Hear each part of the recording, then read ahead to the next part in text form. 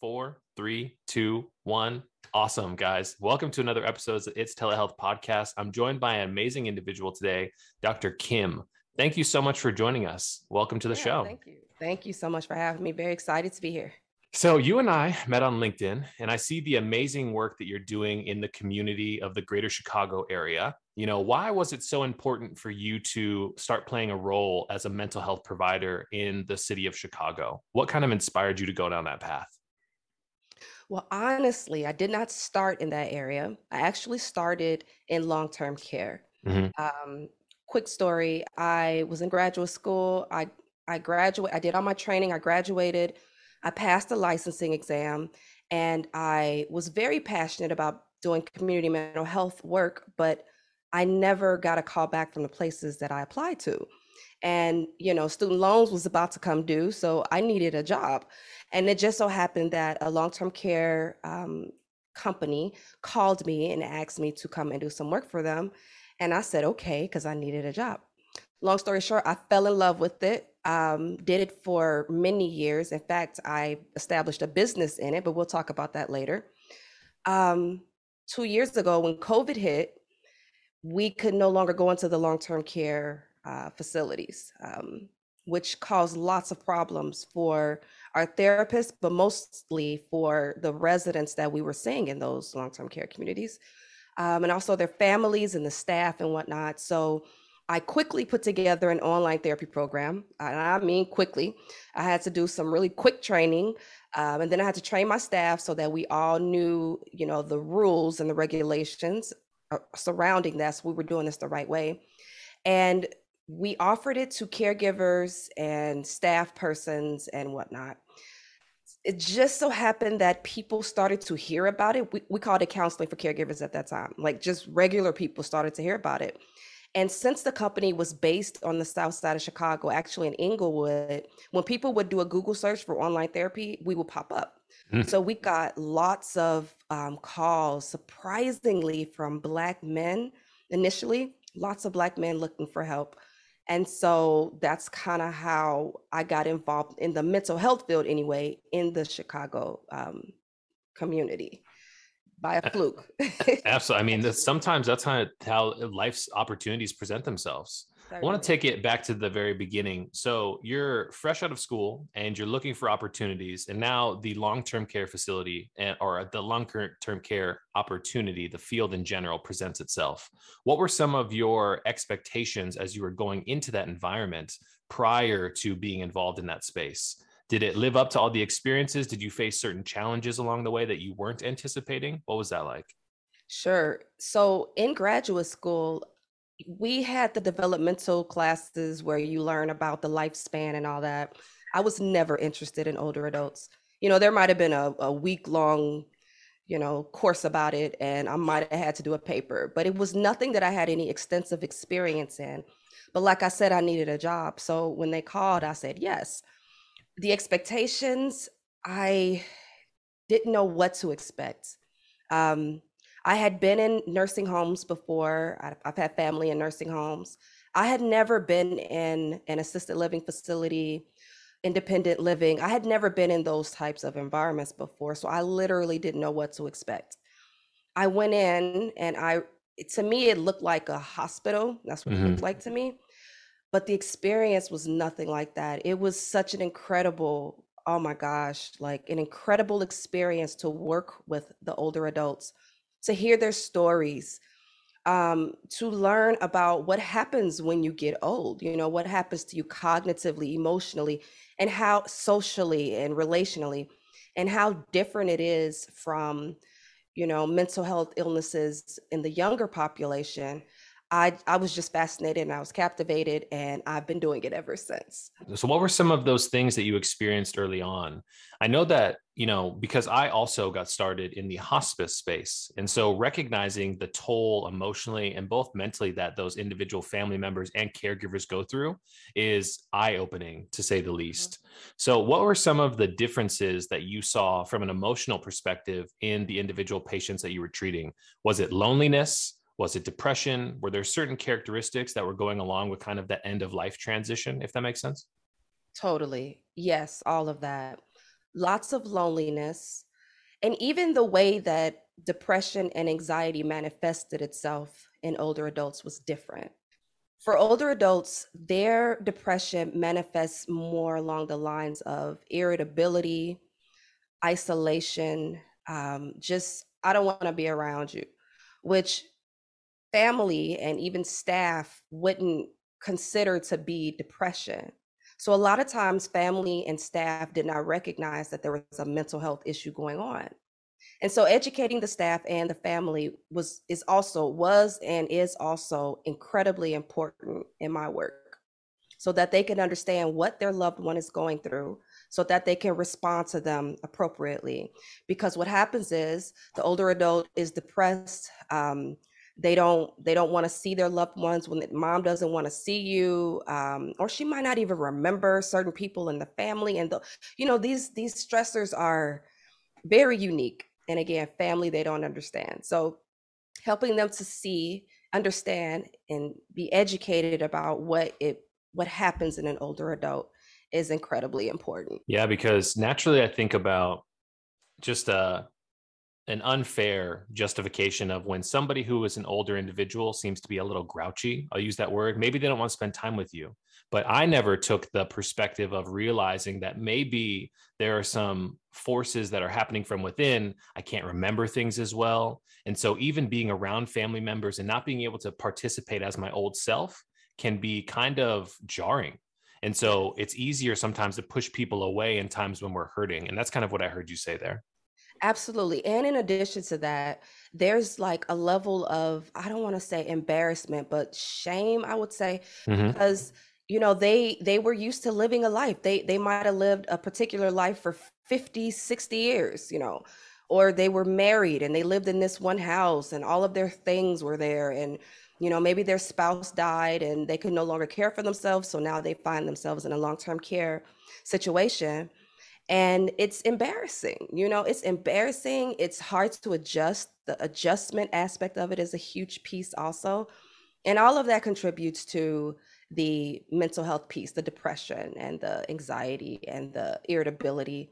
And again, families, they don't always understand. And even communicating, mom might not feel like talking when you come because you remind her of the life that she used to have. And now her whole life consists of being in these four walls, 500 square feet, if that, sharing it with another person. And this just is not what she envisioned her life to be like when she got older. And that could be difficult for them. And they might not know how to communicate that. They might feel embarrassed about it, or they might not have the words to communicate it. Yeah, I mean, because there's a natural, I guess, reliance on a sense of like family homeostasis, if you will. And so when family members start to find themselves in different roles, I can understand that that's incredibly jarring, right? Like I took care of you guys for so long. Now I'm in a new environment and these people are taking care of me. And I don't want to feel like you are the person who's taking care of me. So that transition has to be incredibly challenging for that older demographic. And that's something I think we don't talk enough about. That's very true. There's so many aspects of it, but that is definitely another big one. They don't want to feel like a burden. I've Mhm. heard that so many times. I feel like I'm a burden on my daughter. I feel like she's having to take care of me and she has her whole family to take care of. Just that guilt is real. And then there's also the guilt of the caregiver, or the family member who has to put their loved one in a long-term care facility. They feel like I should be able to take care of mom at home. I should be able to do this and that, but the reality is sometimes that's just not feasible. You just can't.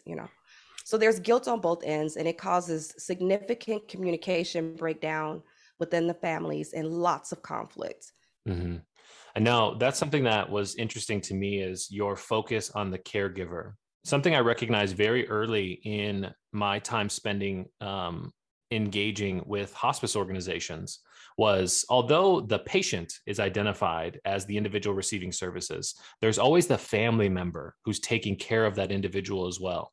And 99% of the time, these people don't come from a medical background. And so they don't understand the intricacies of the care plan being delivered and their role in that. Why did you guys focus so much on the caregiver themselves being a recipient of those services to help them transition through those things? Why was that important? Exactly what you just said, because they don't know what's going on. Hmm. They 9 times out of 10, they've never had to be in a system like this, and they don't understand, and it can be very confusing. Let me rewind a little bit. When I was in graduate school, I had to do was it graduate school? Let me think about this. No, no, no. I had already graduated. I was in my position, my Hmm. first position. And during the time that I was working in long-term care, my grandmother got sick, my dad's mom. She lived in Mississippi. She was diagnosed with dementia. She had no other real health problems other than arthritis. Hmm. And so, but she was sick. She was losing her memory. She was incredibly irritable. Now, she was a spicy person to begin with, but she became way more spicy, just way more irritable, angry. She would snap on people. She would be physically abusive, and my family didn't understand, why is she behaving this way? And they didn't want to put her in a long-term care situation. Luckily, her family was she had, I don't know, it was like 10 of them all together. I have so many uncles and aunts. Yeah. And so they all basically took turns going down to Mississippi to take care of her. Well, it got to the point, because most of them are up here in Chicago, that they had to bring her up here. So she ultimately stayed with my dad and my aunt. They live in a building. And they got to see firsthand the devastating effects that dementia can have on a person, the personality change, the fact that she doesn't remember them, just it was devastating. That was one of the reasons that I decided to stay in this area. It was my first job, yes, but that wasn't my plan for the future. Yeah. But when that happened, I thought, wow, there are a lot of families who need to understand what grandma is going through, first of all, or what, for them, what mom is going through, so that they can interact with her appropriately. We know dementia is a progressive disease. It's not gonna get better. Alzheimer's, or any type, whatever type of dementia that you have, it's progressive. There's no cure. So you have to sort of face the reality that this person is going to get worse, and that's a hard pill for people to swallow. So I took it upon myself to learn as much as I could about dementia, about Alzheimer's, about how to help families cope, what resources were available to them, so that I could provide those to my family. And I believe that was a major factor in why I decided to create my own company, doing this in a way that I felt was better. Not just having the patient as the patient, but really it's a systemic situation. You have to take a systemic approach. So you're treating the patient, you're treating the family, you're also treating the staff, because a lot of times the staff, they have 10 patients per nurse, or, so they don't have the opportunity or the luxury to spend one-on-one time with this patient nor their family. And it can become very overwhelming for them. So I wanted my practice to be, the type where we can be advocates for the patient. We can spend that one-on-one time. And luckily, Medicare allows us to see our patients once to twice a week for up to an hour. So that's 2 times a week that we get to spend up to an hour, 2 hours a week with this patient, gathering information, noticing if there are any differences. There's anything that we need to bring to their attention. She seems a little feverish today, or something might be off with her. Maybe you need to get the psychiatrist in here, things like that. To be just like a second, third pair of eyes, but a very close contact pair of eyes. And then we also provide information that we gain to the family, again, so that they will know, because the nurses and the doctors and the staff, yes, they'll give you information, but not this type, not this close, not this detailed information. And for me, that was important, because I know what it's like to have a loved one, who's sick, and to not know anything about why they're sick, or why they're, why this is happening, or So if somebody, well, I was that person for my family, but if there's somebody who can explain, I think that it just, I don't know, gives you kind of a level of, okay, all right, this makes sense, kind of lessens your anxiety a bit. It absolutely does. Having somebody who can communicate what's happening is super important. One of the biggest complaints that patients have in the healthcare sector is the communication aspect. Although this doctor has high level knowledge and intricate knowledge of your body, your mind, and how everything is working, their ability to communicate that to you sometimes can leave a sense of anxiety. I can't tell you how many times I've left the doctor's appointment and they hand me a packet of information and I'm like, what just happened in there? You know what I mean? Other than like they said, here, go pick up this medicine, take it twice a week, Right. blah, blah, blah, blah. Like those type of things are really like, they can have a jarring impact. And when you talk about that systemic approach to supporting an elderly loved one, they have family members who surround and support them as well. And so you play a key role in being that bridge of comfort, really, between the academic clinical side and the heartfelt family side, because that's all they really know. The human side. Yeah, the human side of it. Absolutely. Totally. And because the majority of the people who work in my practice are social workers, Mhm. and I love that because they understand, how to interact with people socially. The whole social aspect is everything.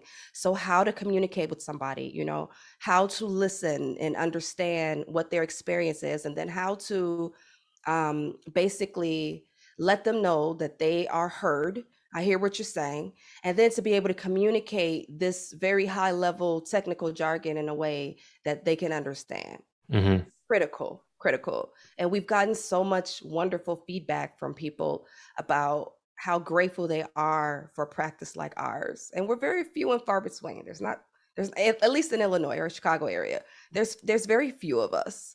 So. I mean, I think that serves as a perfect transition because, when we were talking, you said originally when you guys started to stand up your business, you guys were able to promote something that you were providing, which is supporting caregivers. And you guys had a majority of Black men reach out to you guys for looking for support. Why did that happen? What was up with that? So this was at the beginning, well, not the beginning of COVID. I would say maybe towards the end of 2020, because it took a minute to get the program up and running.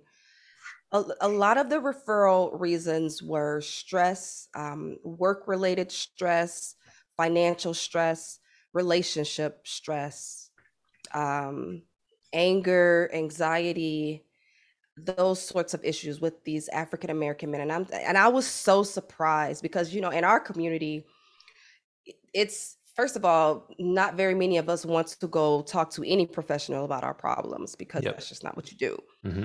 But for a Black man to seek out, and mind you, it wasn't like my face was on the cover, of my website or anything like that. It wasn't like they saw a Black person and was like, oh, she's Black, so this should be cool. No, they were just searching like frantically for someone, and we just so happened to have openings.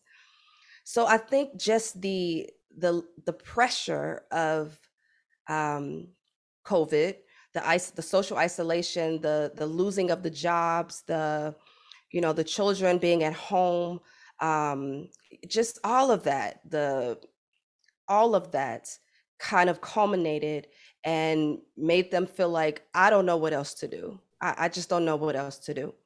And in fact, some of them didn't have insurance, or they were leaving their job, so they weren't going to have insurance. And I just believe that we should still help them. We can't turn them away. So if we couldn't help them, if then I found a resource for people in Chicago where you can go and get free mental health. So I wanted to do whatever I could because it's not typical for a Black man to come and seek out services.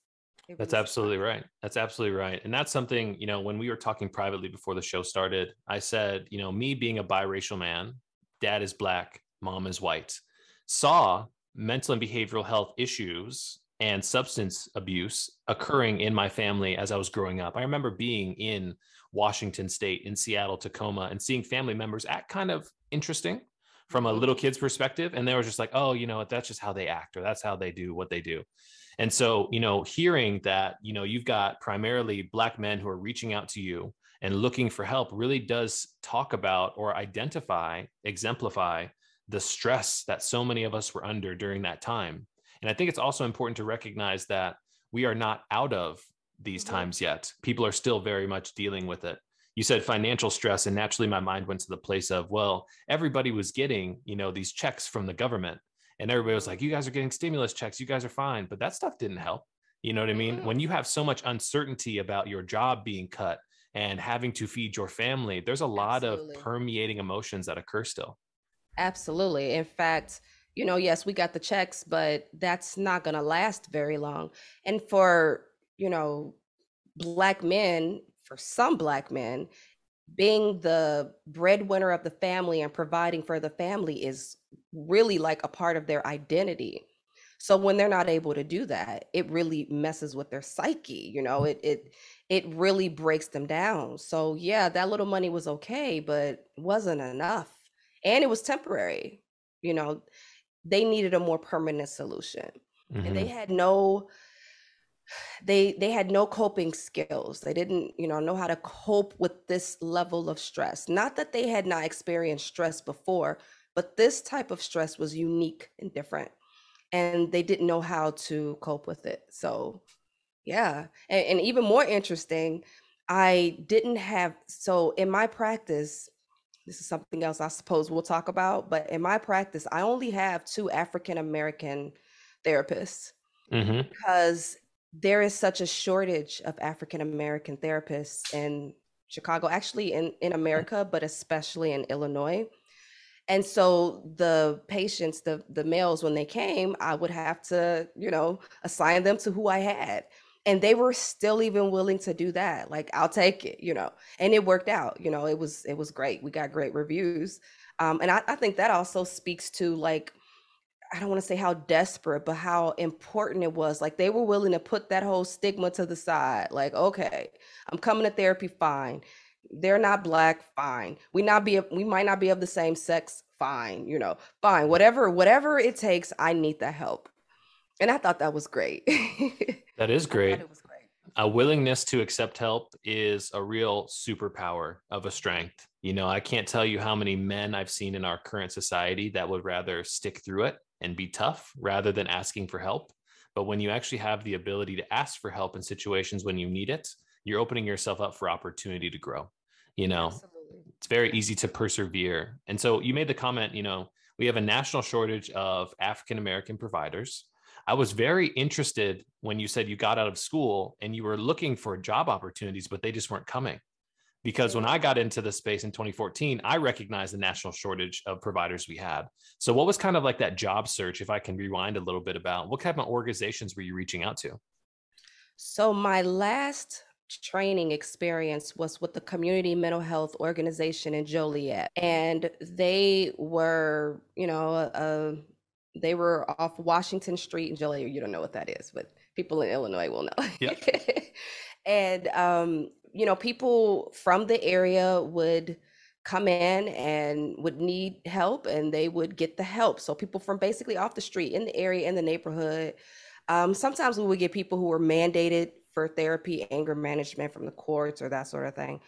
But I really enjoyed that because I got to see a lot of different issues. I got to get experience with a lot of different types of issues, different populations, males, females, Black, white, Indian, Hispanic, like all these different types of issues. And so I felt like that's kind of what I want to do, because I didn't know what I wanted to do at that time. I just knew I wanted to help people.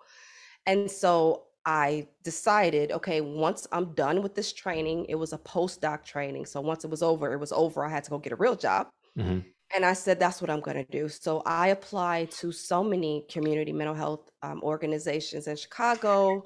I lived in Blue Island at the time. So in that surrounding area, the suburbs, and I mean, literally not one callback. Now, this was 2009, 2010. Yeah. When I was licensed.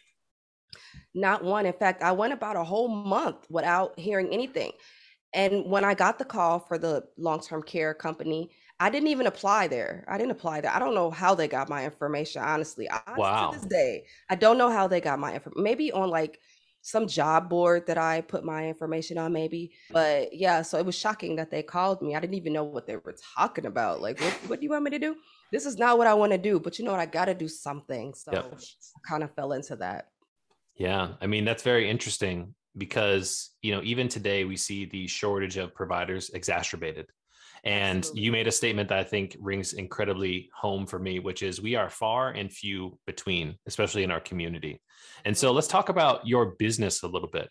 So I know that you guys have leveraged technology as a tool to increase the reach of your guys' practice. What does that look like in your day to day? How are you interacting with those people in the community? How are you kind of servicing them as well? How has that experience been? It has been incredibly challenging, and it's been challenging, but it's been motivating because the challenges just motivate me because I know that the need is there. And I just feel like I need to set up the technology in a way that will make it easier and more convenient for people to engage in the service because the service is amazing. How do I put it out there so people know that it's there, understand, our values, that we truly are here to help, um, and how to remove the stigma so that they don't feel like they're coming, to see somebody because they're crazy. It's been such a it's just so many issues, but we're forging through that. Mhm. We are actually in the process of rebranding or relaunching the telehealth program that we have. It's called Mind Chats Online. Now that's what it's called. And I am revamping the entire system. We are creating an app. Actually, it's almost done. I'm so excited about it.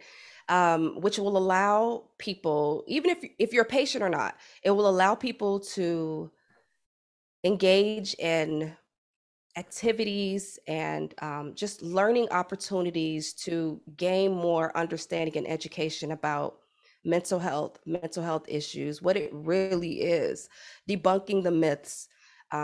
If you're feeling this, and this, it's probably this, and that's okay. Here's some things that you can do as a result of that. So the app is going to be sort of a two-pronged approach. Mhm. On the one hand, it will allow patients and potential patients to find a therapist and actually see their therapist within the app, which makes it very convenient. On the other hand, even if you're not getting therapy, you're able to learn some things. You're able to sort of ultimately, I want to make a community. Like, I want it to be a community. I want people to be able to come on and talk about something that they're experiencing and hear from another person that, hey, I'm experiencing that too. I had this going on and that. And, just to create this community around this collective suffering that we all experience.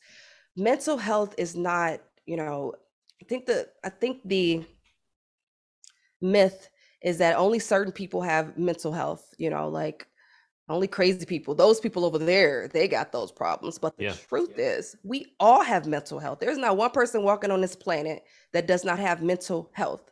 And at some point in your life, it's just the facts, it's data, you're going to have issues with it.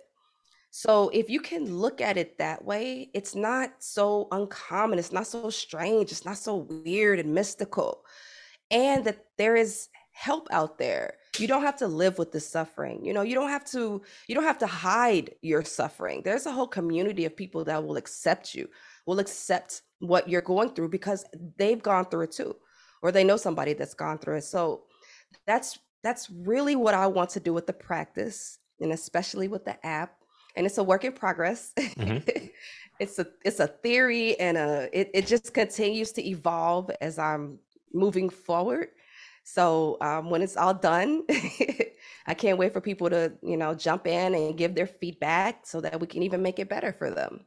Absolutely. I mean, it's so powerful because when you are, as a business owner, in control of your destiny, you're consistently molding and adapting new data that comes in to create a better solution for people. I heard you say a couple things there. You said, that's okay. which is something that I've been saying to myself as a mantra as of recently, because Mhm. the human experience in itself comes with its ups and downs. And a huge Right. component of our daily lives is our mental health.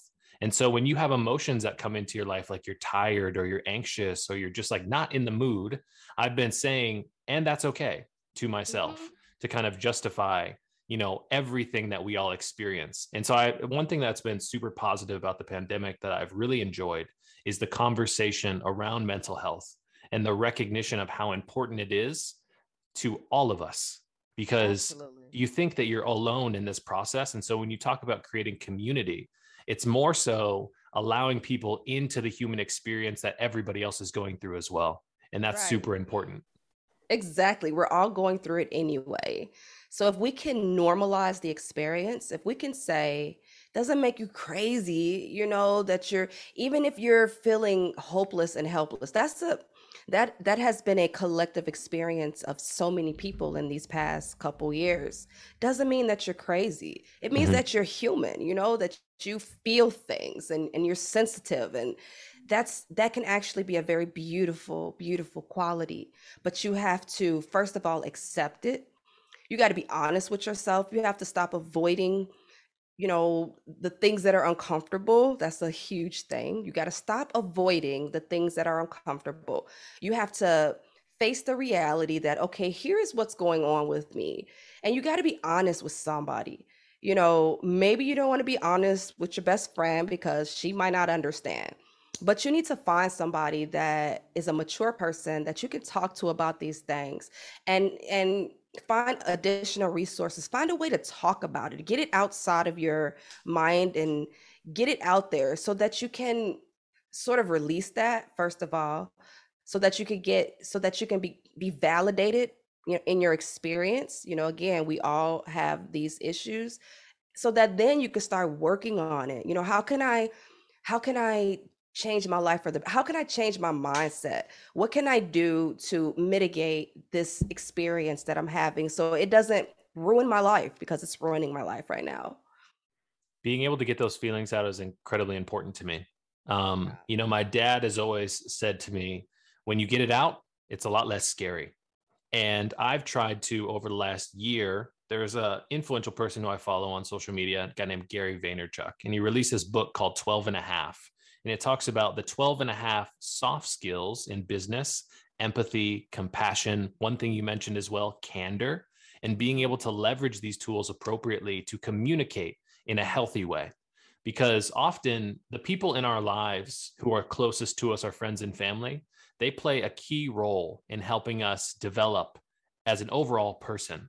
And Right. sometimes being able to have somebody who is candorous with you to tell you, you could be doing these things better, and I'm saying these things in a friendly way, it's Right. super important. You don't want a whole bunch of yes men in your life, because if you're not getting pushed forward by the people who are closest to you, it sure isn't going to be the people on social media who are going to call you to be your higher version of yourself. It's super important.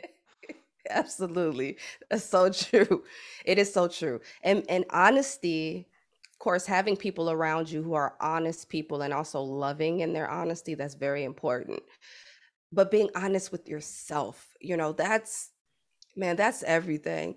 I remember, because I've also suffered with anxiety and depression my whole life. That was another reason why I went into the field, because I wanted to get a better understanding of what is this thing, what is it? How can I help other people who have it? That whole thing. But what I learned is that you have to be honest with somebody. We're afraid to talk about these things that we don't understand, and we might even, step outside of ourselves and try to talk to somebody about it, but then we talk to the wrong person, and they're looking at us like, what, that happened to Mm-hmm. you? That's what you were thinking? So then it's like, oh man, so you kind of close back up, but you have to find the right person to be honest to, and to just tell everything, literally everything. Whatever is on your mind, whatever experiences, whatever trauma you've experienced, whatever makes you feel embarrassed, whatever makes you feel ashamed, all of that needs to come out on the table in a nurturing, compassionate environment, so that you can look at it and be like, okay, that's what it is. Because a lot of times we bottle it up, We avoid it. We pretend that it's not there. And in the meantime, it is just corroding us on the inside. It's corroding us. It's having effects on us that we don't even recognize physically, emotionally, socially, in our interactions with people, relationally. We don't even know.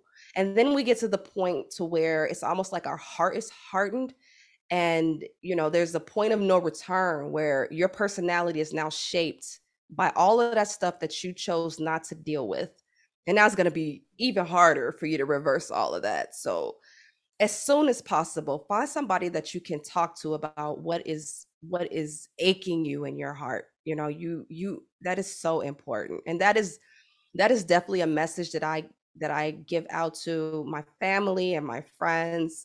It's easier to do now because I'm a professional in the field, Yeah. because so they gotta listen to me. Like, I'm not just talking. Yeah. Like, I went to school for this. This is what I do. And they'll listen. But, for the average person to try to share this, it's just difficult. And I hope that changes. I hope the stigma around being honest, and I don't know, the fact that we feel, and we sometimes we think crazy things, and I hope that that is lifted, so that our culture can become, so that we can heal just as a people and move past, this trauma and live more fulfilling lives. This entire experience over the last couple of years has really been traumatic for so many people. And recognizing that we do need the space to be able to heal is incredibly important. I heard a couple things as you were just talking, and I want to bring them up. The first is our true self image. I'm reading a book right now called Psycho Cybernetics, and it talks about the impact of positive self talk and recognition of our true selves, of what we really can be. And a great example in there, and I put a piece of content out on LinkedIn today as we're recording on the same day. Um, there was a student who was told by his classmates and himself that he was never good at math, until one day he had a dream about a arithmetic problem that the class was struggling on. He came in with a vision for how he could solve this problem, and he went up to the board, and besides his individual classmates mocking him and the teacher kind of mocking him as well because he gets bad grades, he was able to finish the problem. And from that day, he realized that he had the power, his true Yeah. self, to be able to solve things and be good at math. That point moving forward, he got like 90s on all of his rest of his math assignments throughout high school, and became somebody very prominent in the economy space, which I thought was I amazing. love that. I love that story. I love that. But that comes back to, why do you think people today are so focused on this version of ourselves that we know is not true to us? And so many of us focus on the negative things that not only the people outside of us say to us, but also what we focus on internally. What do you think that comes from? So many different things, but it all boils down to your mindset. When you're young, you have experiences in life that shape your understanding of yourself and the world. Um, and if those experiences are negative, if they're bad, you might develop a negative mindset. But at the same time, you could also come from a great family who, they're very supportive, and there's no trauma. You haven't experienced any trauma, but you still have this negative mindset. So it could be um, environmental. So the place that you grew up in and the experiences that you had. It could also be hereditary. Mm. It could be that, your mother and your mother's mother and your mother's mother's mother, they had this sort of depression or whatever the mental illness is that caused them to think a certain way and behave in a certain way as a result of that mindset. And you pick that up, as being next in line.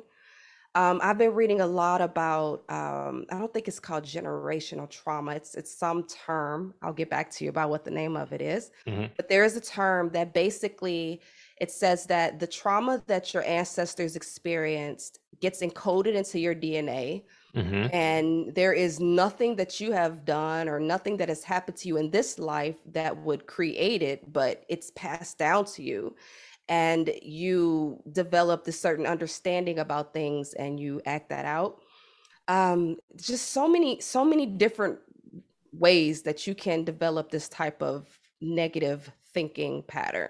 Your experiences with other people, your relationships, maybe you were in an abusive relationship, um anything. But the reason is not as important as the truth of the matter that you basically create your own destiny.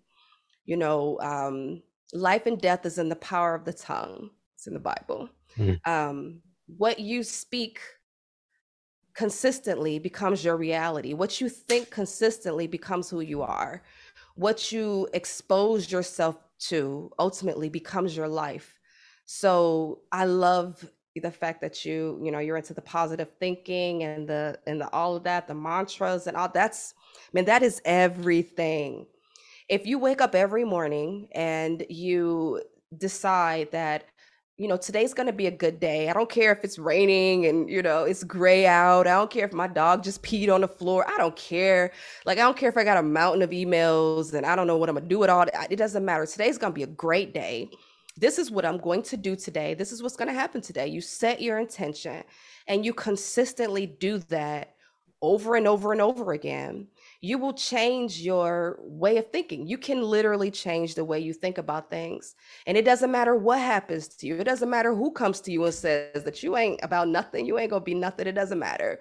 It doesn't matter if you got a D on your test. It doesn't matter.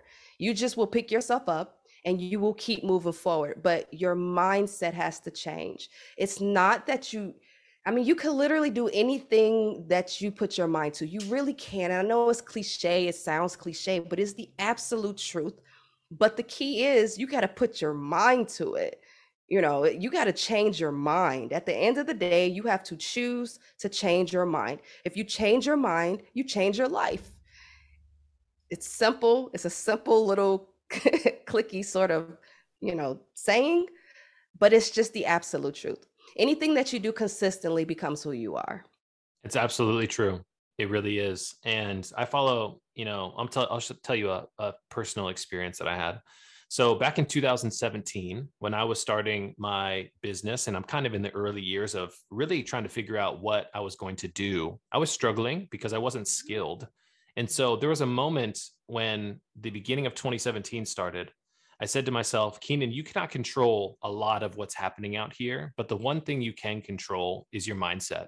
And so every day I'm going to wake up for 365 days and do a positive message. And to hold myself accountable, I'm going to post this on social media. So Right. every single day on my Instagram story, I said something positive like, hey guys, today's going to be a great day. Remember that today is a completely brand new slate. And through that entire year, something amazing happened. I literally was able to somewhat reprogram my brain because of the Wow. consistent action that I took every single day. And since then, I really have not had a ton of negative self talk or negative experiences that come from within. And sometimes that creates friction in my personal relationships because like the people say, Keenan, you can't be positive about everything. But it's like coming from a deeper place, which is so weird to me because it's like I refuse to even let that kind of stuff start to bubble. Absolutely. Because if I'm Absolutely. corrosive from the inside, then I'm in real trouble. And so those type Totally. of experiences are so profound to me because when you hear people in business, and that's kind of like the sport I play these days, the people who are super successful don't talk about the tactics that they deploy, but they talk about the mindset. And like you said, it sounds so clicky or like foo-foo, but I've always said the world that is around us is our life is a perception process. If you think about these little meatballs you have in your skull, they're taking in light and flipping that, and perception occurs to what's happening around you. Absolutely. And so if you have the ability to kind of input that perception, then your entire life can change.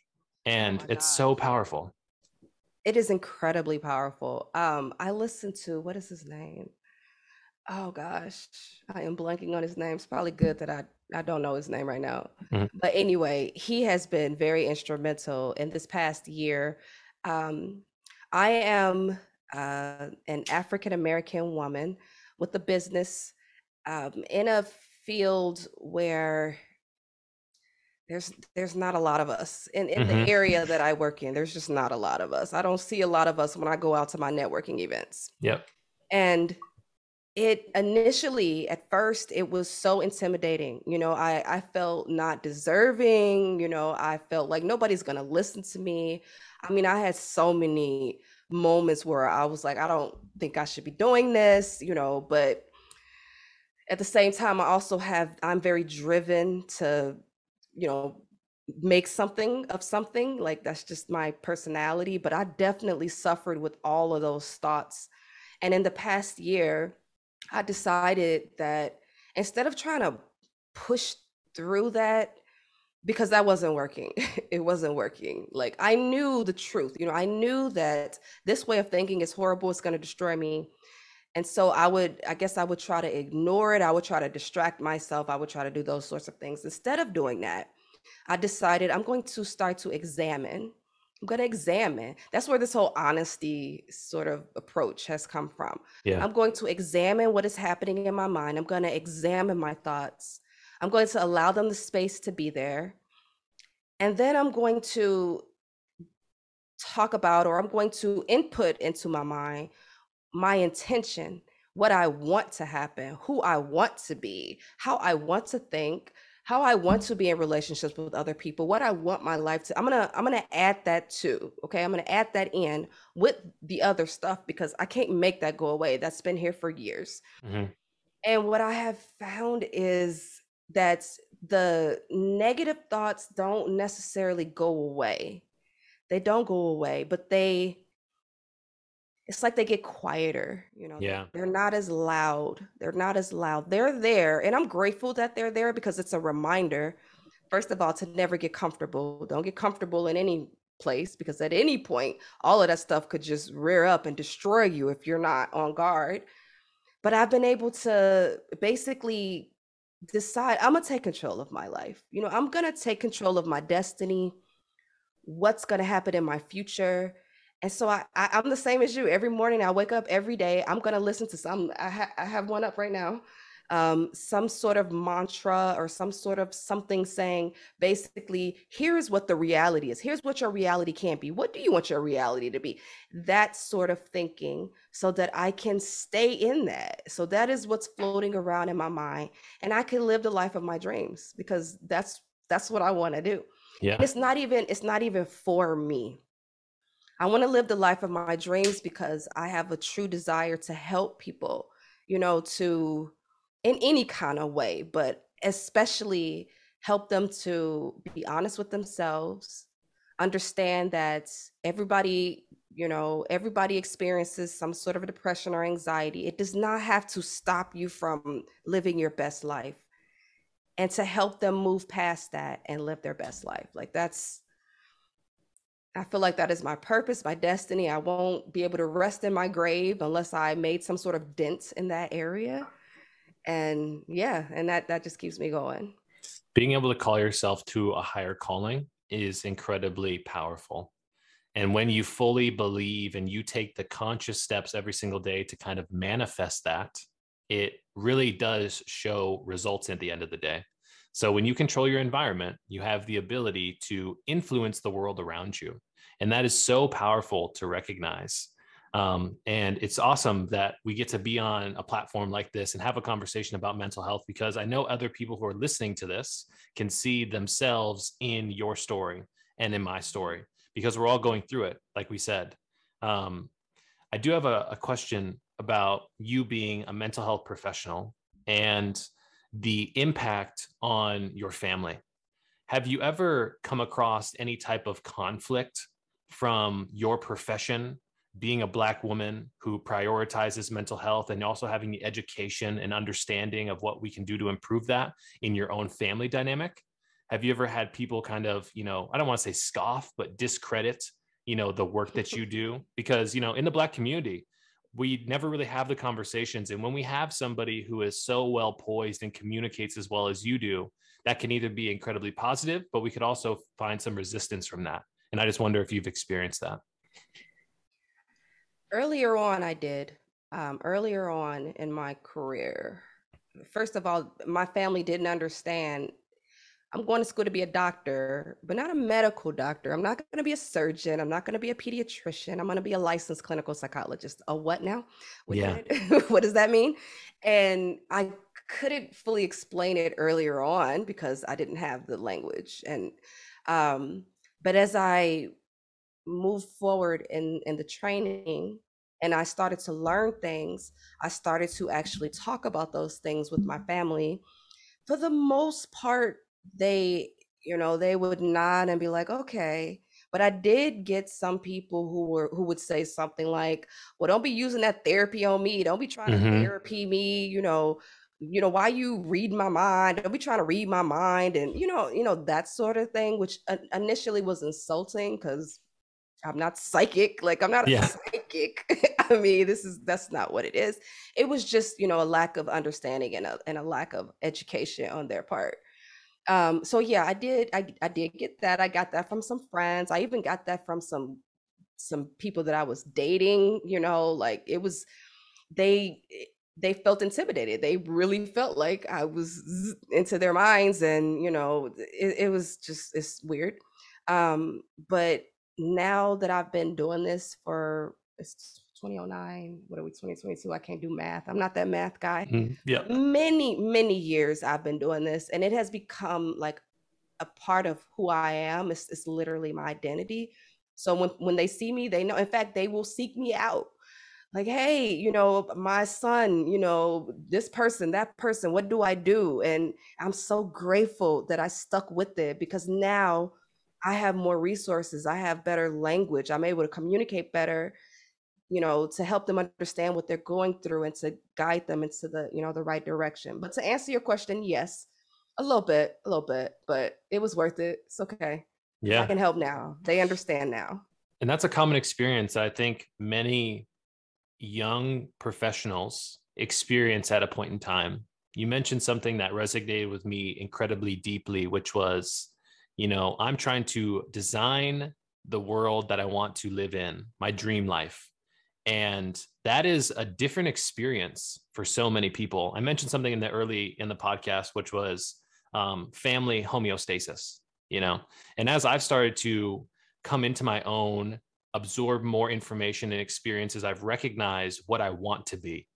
And unfortunately, or fortunately, I do not want to be like so many others that are in my life. And so I find myself often going down the beaten path that is so different from understanding in so many other people in my life. They're like, why do you do that? Why do you wake up at 5 a.m.? Like, you don't need to do that kind of stuff. Like, when you're taking steps to be different from somebody else, there's often going to be the people who are asking you, like, what are you doing? And so I just want to kind of commend you for taking those steps, because you're making progress for not only yourself, but for the generations behind you. And it takes Absolutely. violent action to have impactful change long term. And you already have the building blocks and the foundation of your mindset, which are so important to the entire process. Absolutely. And I agree. Now that I'm a little older, my birthday's Sunday. I'll be 46 years old. Congratulations. Thank Happy you. birthday. Thank you. Thank you. And as I'm approaching this 50, I'm really thinking about my legacy and what I want to leave behind because I understand that one day, there's going to be no more Dr. Kim. Mm-hmm.